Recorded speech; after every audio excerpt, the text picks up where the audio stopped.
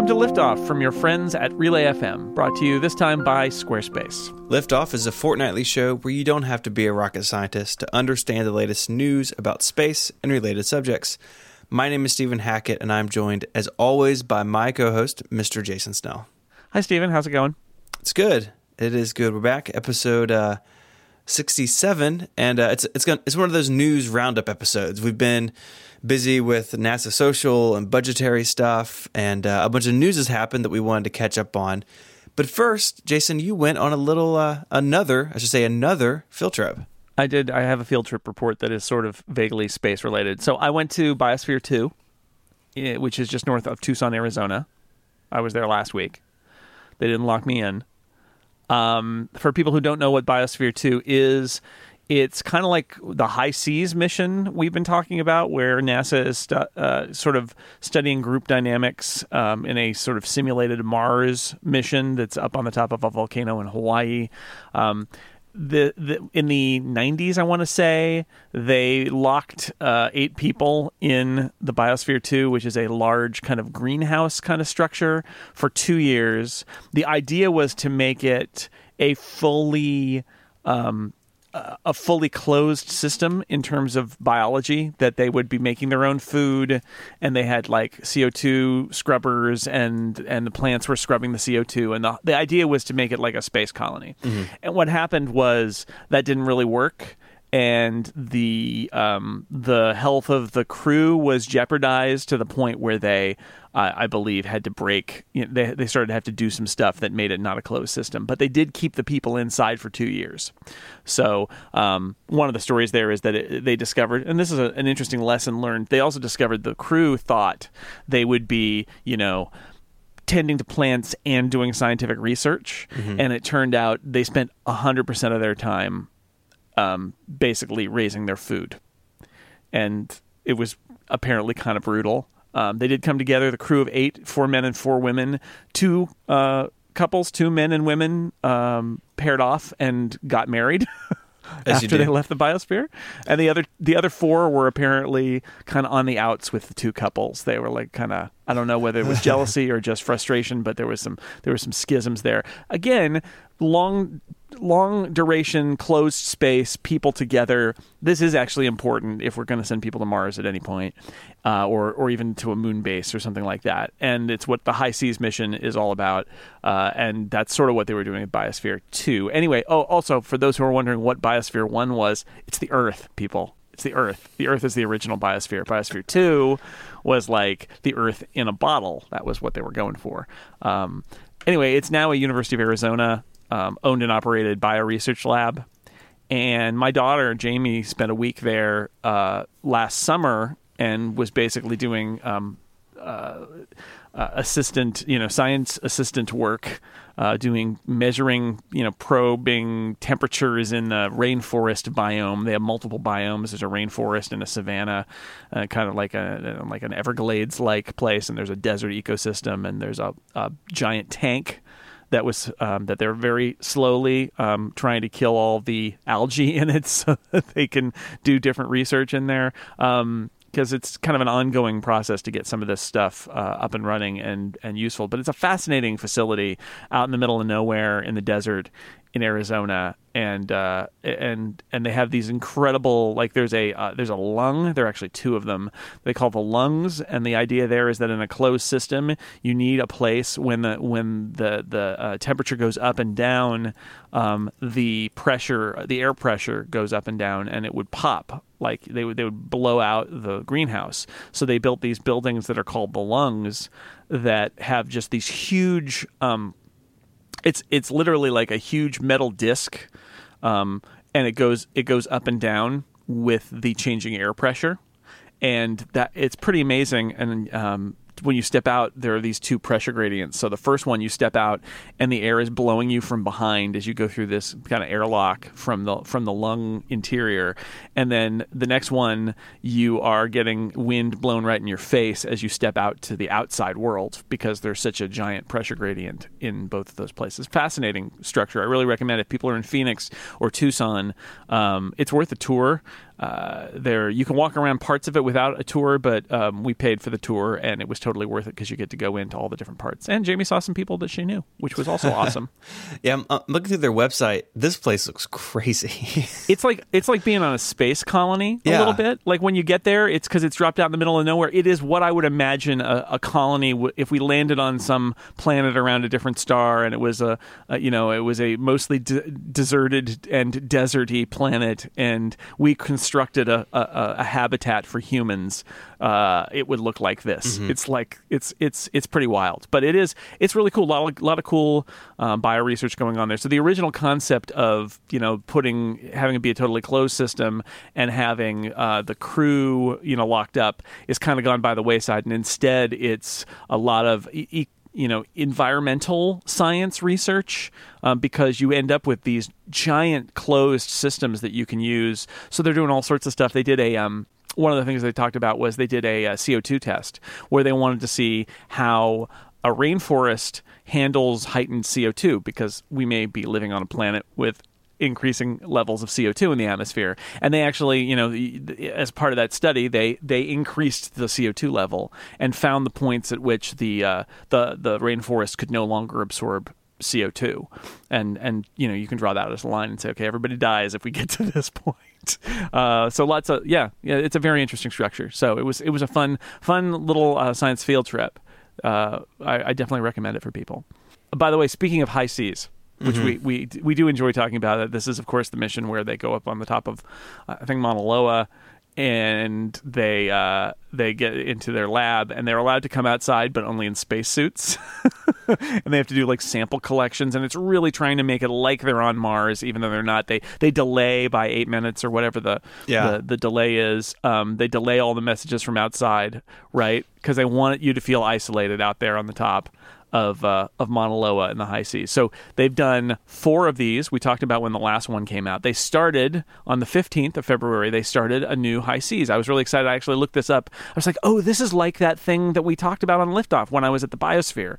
And it turns out there was a news story that was like, they just put a new crew in. It was an international crew this time, High Seas 5, 4 people from 4 different countries, Korea, Australia, Slovakia, and Scotland. And so that's really exciting. It took a turn.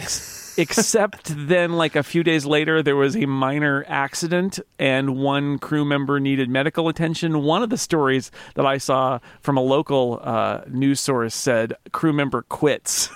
But it seems like there was an accident and they felt like they needed medical attention, and they weren't going to be able to support the mission, and you can't really run that mission with just 3 people. So somebody withdrew from the project. They ended the mission. They closed it up. They didn't swap in a new person. And so the next post on the High Seas website is basically, so applications are open for High Seas 6. So there you go.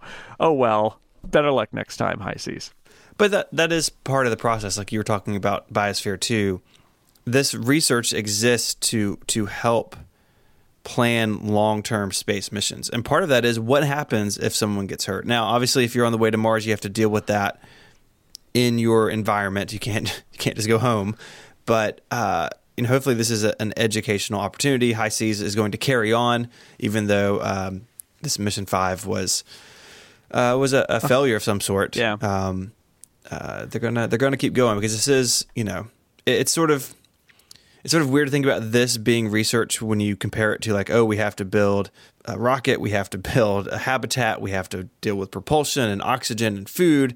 But this part is just as important as all the rest of it, because the human element, something we talked about last time when I was at Marshall, they talk a lot about this, about what is the human element in space flight. And if you don't equip crew members to deal with long-term isolation, you're in very close quarters, just a few other people, then things can go wrong, and that's serious if you're on the way to the moon or another planet. Yeah, and you can't just turn around. So, it's super important to do that. Hey, speaking of the human element, you know what an important part of humanity is? Paranoia. This is such a weird story, man. It's so weird. Now, we heard rumblings about this at the time, that there was a story after the SpaceX, when it was on, there was a SpaceX mission that was on the pad, and it was being fueled. It wasn't even at the point where it was doing its test yet. It was just being fueled, and it blew up. And there was a story that a few weeks later, somebody from SpaceX showed up at the United Launch Alliance complex at Kennedy Space Center, or at Cape Canaveral anyway, and demanded to go up on the roof because they thought that maybe a sniper had shot at the rocket, and that's what caused it to explode. And it was a wacky story, but there's a news story that just came out in the Washington Post that gives a little more detail, where SpaceX and Elon Musk basically admit, yeah, we thought somebody shot the rocket. We literally, he said, thought someone had shot the rocket. They were convinced. They did video analysis. They were convinced. They actually at one point were like, how do we explain what we're seeing here in the wreckage? And at one point they're like, let's just shoot at it and see what that does. And that caused something that looked very much like what they were seeing in the wreckage. So they became kind of convinced that an enemy had blown up their rocket with a sniper rifle. Yeah, it's really a fascinating story, and I mean they go through this, like you said. There's like a part of video. Like once this idea is in someone's head, like it's really easy just to string it along, right? Like, oh, there's this weird shadow on this video. Oh, we took a helium bottle out into Texas and shot at it and it exploded. I think maybe where it jumped the shark is that they wanted to get on the roof of ULA, like you said. It's like, I don't know. I don't feel like, Boeing and Lockheed Martin are going to work together to shoot your rocket, SpaceX. Like, I just, It seems, I mean, you could have like a deranged employee or something doing it, but it seems weird. And it seems weird that somebody just from SpaceX showed up at their front door and said, take me to the roof. I want to check it out. Like they're like Columbo or something. Like I just need to see the roof. And what ULA did was say, tell you what, get the Navy, get the naval investigators to come, a neutral party that's Sure. not our competitor who's going to be walked through our facility to the roof of our building. Right. Get the Navy out here and let them check it out. And the Navy went out, or was it the Air Force? I don't know. It was somebody like that. It was a military person, and they came out, and their investigators looked on the roof, and they're like, there's nothing here. It's like, no. Mm-mm. Yeah. I mean, and that's a completely fair answer. Air Force investigators. Yeah, come on. It's fine. It's that is kind of bananas. They did though, and this is another interesting angle. SpaceX apparently did have that moment where it was like, oh, sabotage. All right, we should probably beef up security because that could happen. It's possible, and they did. And there's a little anecdote in this Washington Post story that we'll link to where Stephen Colbert film crew. Which was being escorted by people from Boeing, but they were outside Pad 39A, and SpaceX actually called and said, security, there's people, we don't know who they are, can you check it out? And they checked it out, and they were all good to go. They had their approvals. It was fine. But speaking of paranoia, anyway, a little more detail there from this seems like it's a little small excerpt from a book by a guy named Christian Davenport called The Space Barons that's got a little more detail about the paranoia of SpaceX. Hey, it could have been, right? There could have been some angry, deranged ULA employee. It doesn't necessarily have to be a corporate plot against their enemies. At a PowerPoint somewhere. Yes. So, Mr. Boeing, I believe it is time that they had an accident. Oh my God. Sure. I don't think that happened. Hey, I don't think so. There was a SpaceX launch, by the way, from Vandenberg. Yes. In the last couple of weeks, and the big test on it was they tried to do a fairing recovery. Mm-hmm. So we've seen them recover the first stage of a lot of their rockets. This was a test of a fairing recovery. The fairing is the thing that goes on top of the payload to protect it during launch when it's in the thick part of the atmosphere, and then they pop it off. And hey, that's another piece. You use every part of the Buffalo, another part of the spaceship that can be recovered and reused by SpaceX. So they have it ejects. It's got parachutes. They got a ship that's got like a big net so that they can catch it. If you can imagine a ship with a giant net, it's like and a thing coming down on a parachute. And they're like, I got it. And in this case, they didn't got it. They missed it, and it landed in the water. But they still like picked it up and fished it out. And there are some pictures of that ship, which is named Mr. Steven. Yeah. whatever, SpaceX. You got to like it, but I don't. And it brought it back. So it was recovered and in pretty good shape, which is, again, another sign of SpaceX being able to lower the cost because they can reuse those parts. But they did not catch it in the netting this time. But they think they could do it next time. They think they'll make their adjustments and they'll give it another try. Very SpaceX. This boat looks hilarious to me. There's a picture of it in the show notes. It's exactly what you think it would be. It's a boat with a giant net on it. Yeah, it's got 4 beams that stick out. And and spread out, and at their tips, the net is tied to it, and it is the net. Like I got it, catching a fly ball from way up. Maybe next on time. A parachute, so it's not going that fast. And the idea there is that if you can catch it and not get in the water, you don't have to worry about corrosion or anything like that. It's like extra good, right? Because this fairing, they missed it, but it landed intact in the ocean. But because it sat in salt water, it's very corrosive, so this one won't be able to be reused. But they didn't miss it by much, and so I think it's going to be like those early first stage recoveries where they have a couple of near misses and then something clicks and they can just do it from here on out. Yeah, it's good. Anyway, that's my SpaceX news. Oh, I have one more before we do our sponsor. I have one more to share with you, which is just we got some new pictures of Stratolaunch. The giant airplane by Paul Allen's company, right? This thing it's two 740. Imagine two 747s next to each other, but they share a wing. It is enormous. That they rolled it out to do some taxiing tests. This thing is so weird and enormous that they have to use special runways, and they have to do things like test if they can drive it on the taxiway because it's huge. 2 fuselages, giant wing, 6 engines.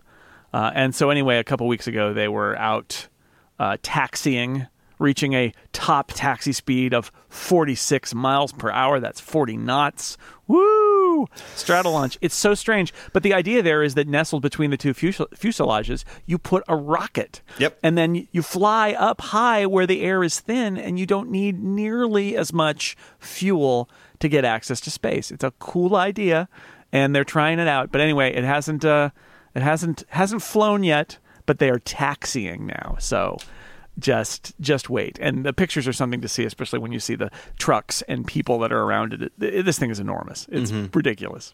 The photo that gets me is it in its hangar. Because it's so wide, the hangar just looks bananas. All right. Yeah, it's not like anything we've seen before. All right, let's take a break. We're going to talk about some commercial space and exoplanets getting blasted from their stars. But first, I want to tell you about Squarespace. Enter offer code LIFTOFF at checkout to get 10% off your first purchase. Make your next move with Squarespace. It lets you easily create a website for your next idea, complete with a unique domain name, award-winning templates, and more. Maybe you need to create an online store, or you want to have a portfolio to show off your artwork, or maybe you want to create a blog. Squarespace is the all-in-one platform that lets you do all of that great stuff. And there's nothing to install. There's no patches to worry about, no server upgrades needed. You don't have to worry about any of that stuff because Squarespace has got it covered. They have award-winning 24/7 customer support if you do need help.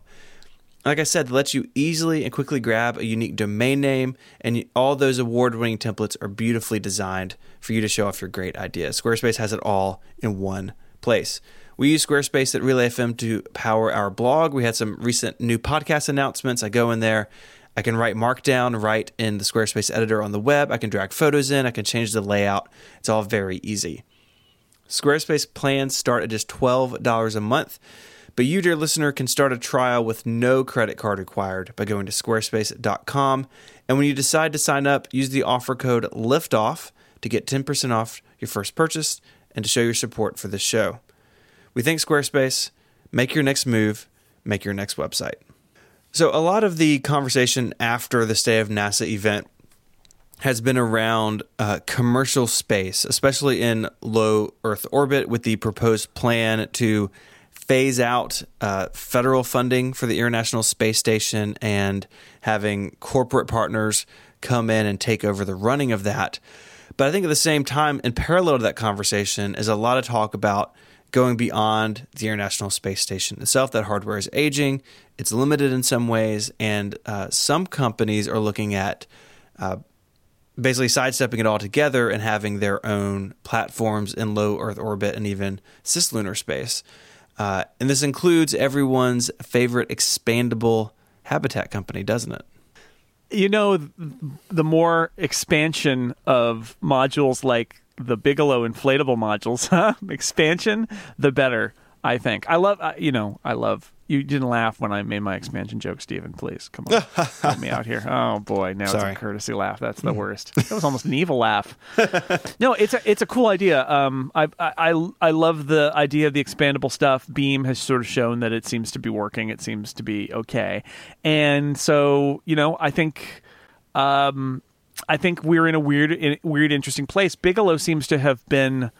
Like, they keep saying they're going to do it, although they have to get people to pay for it. But they also seem to be hedging about, or they could use it to expand the International Space Station. And what we said at one point, I'm not sure how plausible this is, but at one point, there was also some talk that the ISS could be disassembled, and, modules of it could be removed or moved to a different configuration. That seems impractical to me. Yeah, it does. After spending so much money assembling that thing and having it there, I don't know why you wouldn't want to take advantage of the fact that it's there and continue. And maybe that is, if they do move ahead with this idea of commercializing the ISS, maybe it's stuff like that where a company like Bigelow will build a large module or a series of large modules and attach them to the ISS rather than having them kind of be a separate destination. But it is a cool thing, given how much cost to build the ISS and how long it took. The idea that you could, with some of these other habitats, very quickly get up to either 1/3 of the space of the ISS, or in Bigelow's proposal, 2.4 times the pressurized volume of the ISS. That is. That's pretty cool. That's pretty amazing, and that shows you that there has been progress in terms of how we think about building things in space since when the ISS was first formulated in the 80s and 90s. Yeah, so they're talking about sort of a two-stage approach. You spoke about the latter stage, a single station with 2.4 times the pressurized volume. Kind of stage one of that is what they're calling the B330, which is about a third of the space of the International Space Station. They hope to launch a pair of them by 2021. And we spoke about this a long time ago on the show, but they have sort of a multiple market approach. So you have kind of what you expect. Commercial companies looking to do R&D in microgravity, researchers, so kind of an education institution angle perhaps, or even government research. I think the latter two are sort of more interesting in a way because they're a little more unusual from what we've seen at the International Space Station, at least. But space tourism, right? It's everyone's favorite topic of having a bouncy space hotel. But lastly, to help countries establish human space programs. So if you look at countries who are in the beginning stages of their programs, we can look at China with their previous space station attempts. Starting out very small, sort of very inelegant in a way and very basic in a way. There's conversation now about they're going to lack a lot of control over reentry of their current space station, where instead of all of that and all of that expense and risk, a country like China or somebody maybe a little further behind them in their evolution of their program, India maybe, or could just go pick one of these things up and you launch it on top of an Atlas V and you have a space habitat, that's pre-built, pre-ready to go, and you can go in and customize it what you want, but you can skip over a lot of that expense and time. And that, I think, is if that works, that could be a big game changer for a lot of countries. Yeah, I do wonder if the ISS will ultimately be its demise will ultimately be that it's so expensive to maintain and there are cheaper options, right? Like extended duration space flight still interesting in low Earth orbit, but we could set up this module or fly a couple of these modules and attach them and have a pretty large amount of space of our own for way cheaper than buying into what it's going to cost to maintain the ISS. It's possible that'll be the way it breaks. It may also break the other way, where it turns out that this stuff is more complicated than it seems, and that it's easier to just go with the thing that's already up there. I don't know. Yeah, I think it could go a couple different ways. But I'm intrigued by the fact that, as I mean, people who listen to this show know that I've said this for a long time, but the Bigelow stuff is cool because it is, I love questioning the idea that everything that needs to go up needs to be a rigid piece of construction that is, you launch it and then it's in orbit. And Bigelow's like, no. We can take advantage of the fact that we can expand this stuff when it gets out there and ship it in it's like IKEA furniture. Ship it in a flat pack box and then inflate it, and then you've got a way larger habitat for way cheaper. And it seems to be pretty solid. So far, based on what we've seen about Beam. So yeah, I'm enthusiastic about the fact that you could end up with much larger habitats. And yeah, that does lead to things like space tourism or space hotels or things like that, where you can have a larger number of people and they've got room to spread out and stuff like that. So part of this, what would make this possible, is a bunch of changes to the regulation and the rules around spaceflight, at least based in the United States. This is something that the National Space Council, led by Mike Pence, has been looking at and talking about, and they've sort of come out with four directions they want to take things, four things that they want to work on that they say will make this sort of work, like the B330 and other commercial partnerships with the station, make those things easier, more viable, and I think ultimately more affordable for companies who want to take advantage of them. And we can kind of go through these. They sort of revolve around making things that currently exist easier. So the first one is making it easier to secure launch licenses by streamlining Federal Aviation Administration processes. So I wasn't really aware of how complicated this was, but you have to have, obviously, each vehicle certified, and you have to have it certified and have it licensed for individual locations. So, for instance, talking about SpaceX a second ago, they have to have a license for every launch at Kennedy and anytime they launch at Vandenberg. It's not like a universal, once you have it, you're good. You have to apply for all of these different licenses for all of these locations for each vehicle. So it's a lot of overhead and paperwork. And, we could argue whether or not how much of that is necessary. I don't think I'm equipped to do that, at least. But they want to make that simpler and more streamlined. Yeah. Also, private spaceports and government facilities have different licensing rules too. So if you're launching from the Mojave Desert at a private spaceport, you have a totally different licensing regime apparently than if you're launching from Vandenberg or Kennedy. So moving down the list a little bit, the Commerce Department wants to create a framework for oversight of non-satellite activity by commercial companies. So kind of the way to think about this is that most of the rules in place really only talk about satellites or satellite adjacent technologies, like not really flying a car into space or doing more experimentation. And there seems to be sort of this vacuum forming of these companies want to do these things, but the government has no way to sort of speak into those things. Right. We talked about this briefly a while ago about Moon Express, that it was trying to land on the moon, and I think it had to have like congressional approval for their attempt to land something on the moon, because the satellite legal sort of like concepts around putting satellites does not apply to what if I want to send something to the moon and land it. Which didn't happen. Nobody has claimed the X Prize, but still, it's one of these issues that, like, wouldn't it be something if you were ready to go to the moon and you couldn't because of red tape? And that is weird. Like, we are entering a new phase here, and the regulations have not caught up. And all that would be under the Commerce Department, the idea of a space czar that would sort of consolidate all of this stuff into a single office.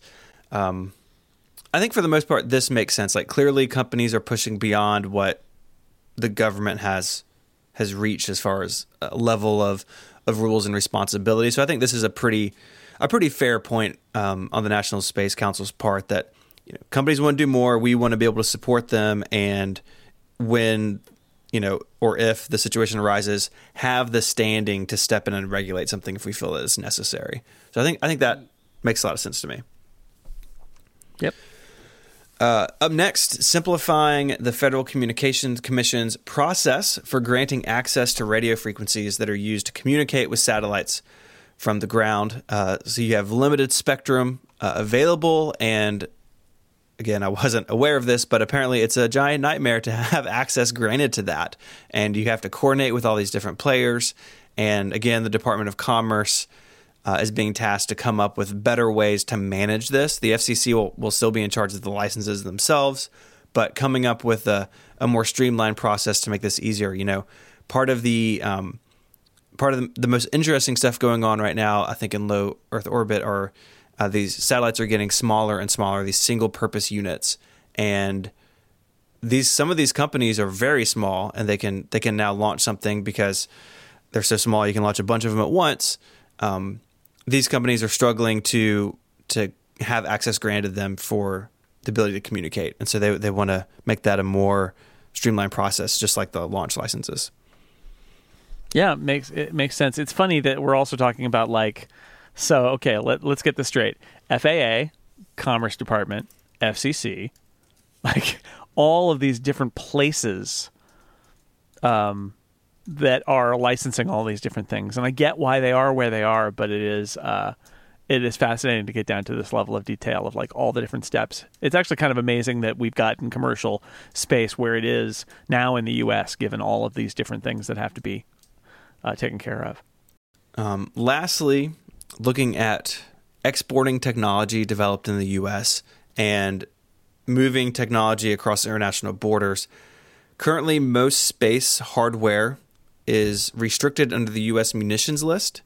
And then you also have the commercial control list, which covers commercial items that could have a military application. So it's sort of 2 degrees of severity when it comes to what you can do internationally with this technology. In 2014, a lot of technology used in satellites was moved to the commercial list, away from the munitions list by the Obama administration. That helped relax some of these regulations and rules. But the National Space Council wants to make it basically easier for large international corporations to use technology developed in the U.S. and abroad more effectively, I guess, is what they're after. So, again, smoothing some red tape out, smoothing some bumps in the road so companies can move information and technology across borders that they, in some cases, are prohibited from doing now under the munitions list. Yeah, and this goes back to something else we talked about, which is the rules about doing space with China that currently exist. Mm-hmm. And it's really funny given the specificity of that. Like, we have issues with Russia, but they're our partners. But we have issues with China, and it's like not legal to discuss space tech with China. It's a very strange situation that I'm not quite sure. At the same time, I do wonder about, like, we talk about all these U.S. regulations. I mean, there's a reason perhaps why that one rocket lab is launching from New Zealand, right? I mean, that's going to be a story, I think, in the next few decades in terms of space. Is there's so much space activity going on in the U.S., and it's a point of pride for a lot of portions of the U.S. that there is so much going on in commercial, especially when NASA is in between doing its own crewed missions at this point. But we're talking about all these impediments. These are all impediments that are impediments because of American laws and regulations. So you could view this reform effort as also a way for the U.S. to remain competitive here, because otherwise, you know, there are other options, right? And there could be even more options, whether it's going to Guyana like the Ariane rocket, or whether it's going to New Zealand like Rocket Lab. So that's also kind of part of this, I think, is how do you clean this up so that U.S. operators are feeling good about launching from the U.S. Yeah, totally. So, all in all, I don't have any major problems with this that I don't think. Again, this is sort of high level. We will see how they get implemented and what details come out of this. But so far, I don't think I see too much to complain about here.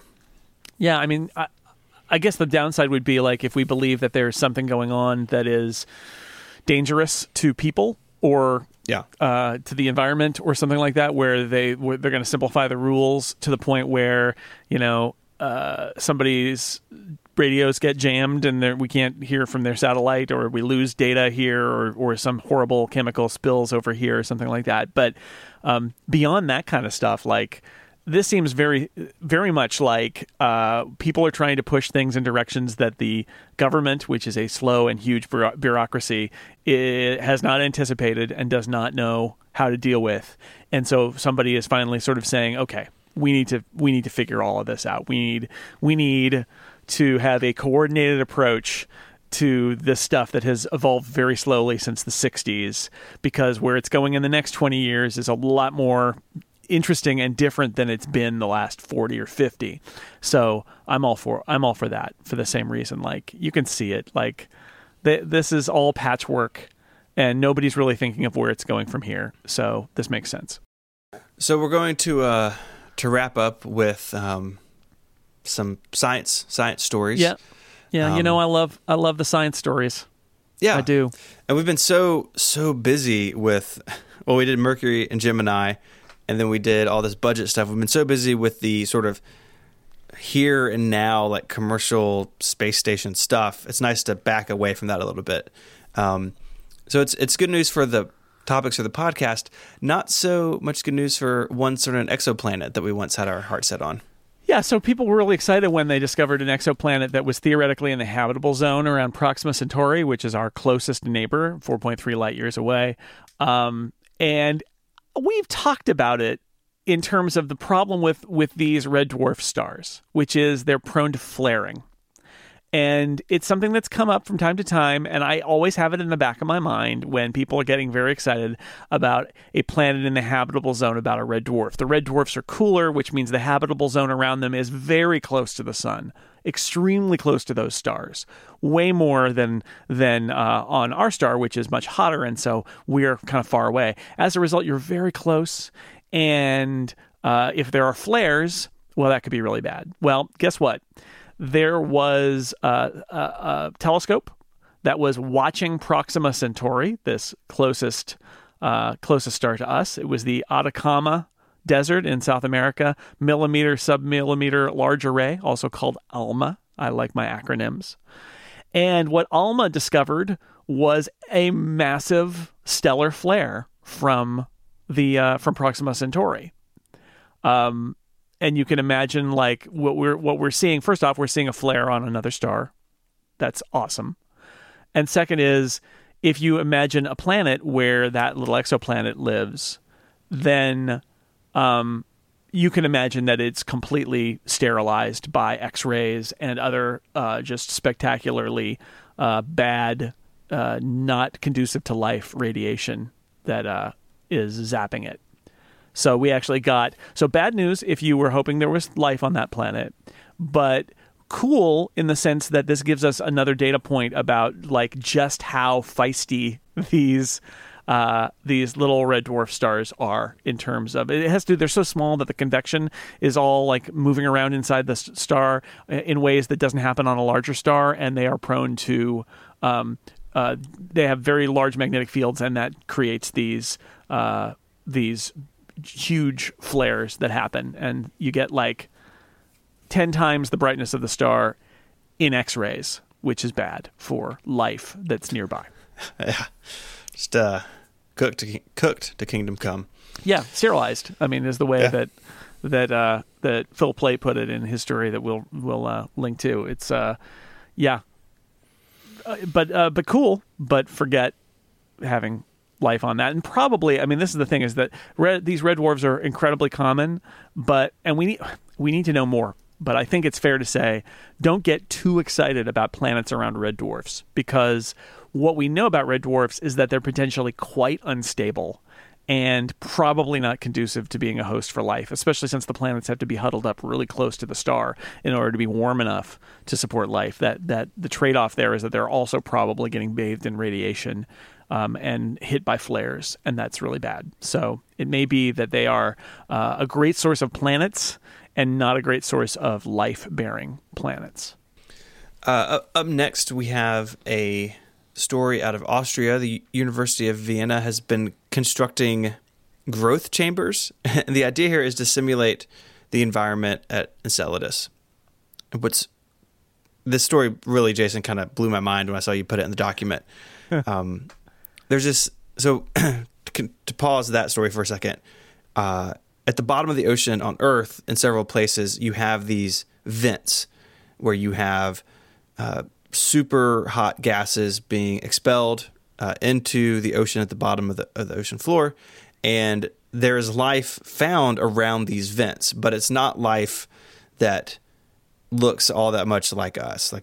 They use chemical reactions for food, and they pull their energy from this water and the chemicals in the water and the heat, little single-celled organisms.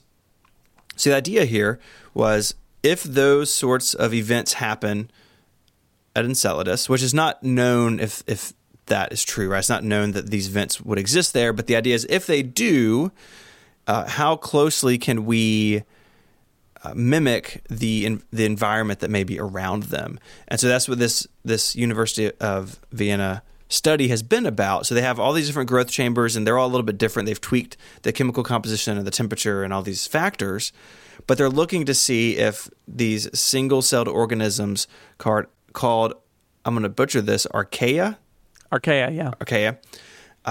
they would survive there. And it turns out that, at least in these mock-ups, the answer is yes. And in a couple of cases, thrived and even started producing methane as part of their chemical reaction, which is found at Enceladus. So it's not proof that life exists there, but it's saying, if these vents exist and if we have mimicked these, all these dials and knobs are in the right place, then at the very least it's possible, which is pretty wild. Yeah, it's we're not discovering life here, although the angle is, this is the kind of stuff you look for when you build a probe to fly through the fountains that are shooting off of Enceladus, and see if you can get evidence that there's life in the ocean, because it's an enormous ocean. But what this does suggest is that absolutely life can of a kind, right? Archaea are single-celled microscopic organisms, but it's life, and some people feel like this is the kind of thing that is the origin of life, is something like this, and they can make it at Enceladus, and that's super, super interesting. We don't know for sure that there are hydrothermal vents at the bottom of the ocean, but we think that it's a possibility, given all the pushing and pulling that's happening, that is warming up Enceladus thanks to gravity, thanks to Saturn. But there probably are, or there's a good chance, just like on Europa, and that makes this really interesting. It does. All right, you want to take us home with a little general relativity? This is an Earth science story that's also a relativity story. So I just thought it was a funny story, and we'll put it in the show notes. So relativity means the stronger the gravitational field, the slower time passes. That's one of the techniques here. If you saw Interstellar. Mm-hmm. Which has like black holes in it. And the idea there is that when you're down by the black hole, there's time dilation. It's not just about going fast, it's also about gravity. These are ways you can do time dilation in general relativity. Well, what is more at the bottom of a gravity well than the center of a planet? And the answer is nothing. Well, right, it's going to be more gravity down at the center than it is going to be at the surface. Right. Which leads to a very funny effect, which somebody calculated, which is, due to relativity, the surface of the Earth is 2.5 years older than the core of the Earth. Because although it's an incredibly small relativistic effect, the difference between the crust of the Earth and its core, it does exist, and the Earth has been around for so long now that the relativistic effect is about 2.5 years. So the core of the Earth is younger than the surface by 2.5 years. There is nothing particularly relevant about this fact. I just thought it was pretty cool. It is pretty cool. That's an example, like if you do the math, and somebody did the math, over 4.5 billion years, which is a lot of years, the core has been moving a little bit more slowly in time just because of the gravity. It's cool. I like that someone took the time to do the math. Yeah, it's good to do the math. That's it reminds me, like when I was in college, I once had the last chapter of my calculus class. I did the math and realized that I could just not do that part, and Awesome. my grade wouldn't change. And I felt bad on one level. On another level, it's like, but I did the math. It's a math class. I did the math. I'm just not going to do this, and that's why I don't know how to do quadratic equations. But I got an A, so too bad. Do you feel limited by that decision now? The only time that I've ever needed to know how to do quadratic equations is literally when my daughter, who's in pre-calc right now, had to do quadratic equations, and she said, "Do you know how to do these?" And I said, "Funny story, nope." Also, don't do what I did. Yeah, no, because you need the credit in this class. So yeah. Anyway, 2.5 years. So if you want to stay young, sit at the core of the Earth. Is what I'm saying. Yeah, I'll get right on that. The fountain of youth down there, really. Oh, yeah. Minus all the, magma and whatnot. Yeah. Well, I think that does it. If you want to find links to all the stuff we talked about this week, and we talked about a lot of stuff. I feel like I need to go lay down. All those links are in the podcast app you're listening to, or on the website relay.fm/liftoff/67. While you're there, you can get in touch. There's an email link. There's a link to our Tumblr where Jason and I post stuff on a regular basis. Jason, what's that URL? Liftoffpodcast.space. That's what I was looking for. You can find us on Twitter as well. Jason is at jsnell, JSNELL, and you can find me there as ISMH. Until our next fortnight, Jason, say goodbye. Bye, everybody. Adios.